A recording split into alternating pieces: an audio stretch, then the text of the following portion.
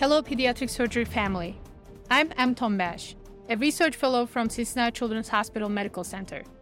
And along with Stay Current, we share knowledge to improve child health around the globe. Today, our team is going to deliver the articles that you should know about.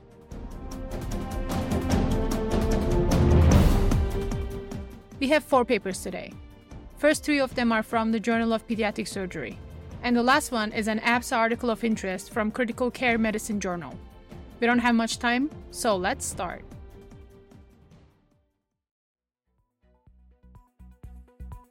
Our first paper, titled as Does the Mechanism Matter? Comparing Thromboelastography between Blunt and Penetrating Pediatric Trauma Patients, by Stevens et al. And this paper is summarized by Ellen Enciso. She's a research fellow at Cincinnati Children's Hospital. In this study, they looked at 2 pediatric trauma centers. Specifically, they looked at the highest level trauma patients presenting with either blunt solid organ injuries or penetrating injuries. And they looked at patients who had had a TEG or a thromboelastography within the first 2 hours of arrival. They compared the coagulopathy measured on the TEG between those 2 groups, blunt solid organ injuries and penetrating injuries. They found that the TEG abnormalities were not significantly different between the 2 groups. But wait, they also looked at whether or not the patients presented in shock, and they found that patients presenting in shock had significant decreases in the alpha angle and in the MA values, or maximum amplitude. So hemodynamic status or shock may be more predictive of coagulopathy than injury mechanism. Great, let's keep moving.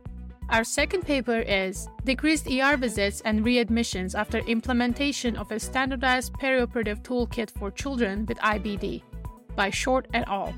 This paper is summarized by Rod Gerardo.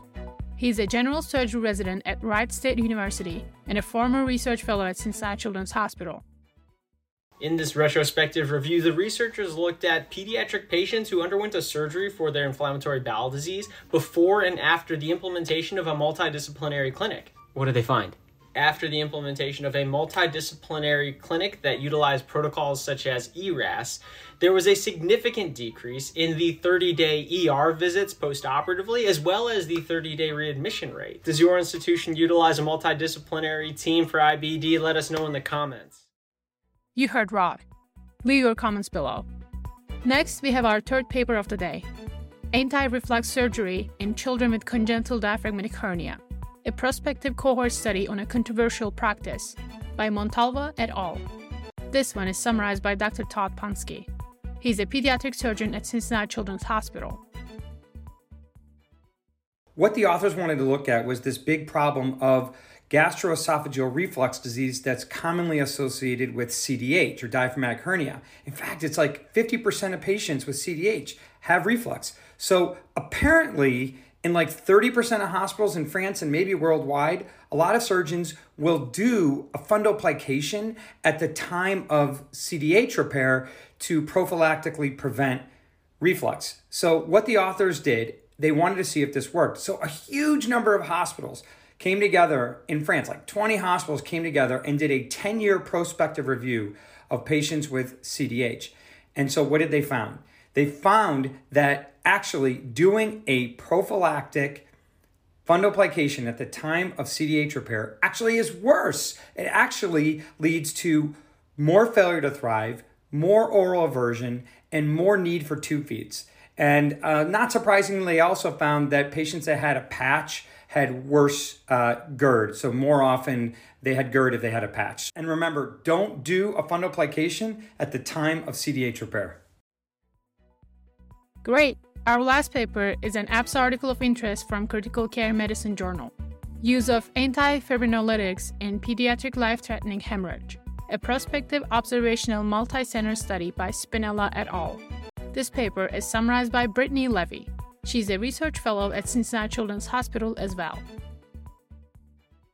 So the real question here is, does the administration of tranexamic acid or aminocaproic acid improve outcomes in pediatric hemorrhage? They looked at 24 different children's hospitals across North America and Italy, where they found about 450 pediatric patients between the ages of 0 and 17 who had received blood, either through a massive transfusion protocol or had received more than 40 milliliters per kilogram over about 6 hours. Well, they found that in kids that had gotten that antifibrinolytic therapy, there was reduced mortality at both a 6 and 24-hour time point. Well, that's pretty impressive. Anytime there's a mortality benefit, we really should consider integrating that into our practice. So tell us what you think. Do you routinely administer these medications at your center? Leave it in the comments below. Check the link in the description below to read each paper. We hope you liked this episode. Please follow us on social media, give us a rating, and subscribe to our YouTube channel. And don't forget to download our Stay Current app on App Store or Play Store for more content. Thank you for listening. Cincinnati Children's Hospital and Stay Current. Share knowledge to improve child health around the globe.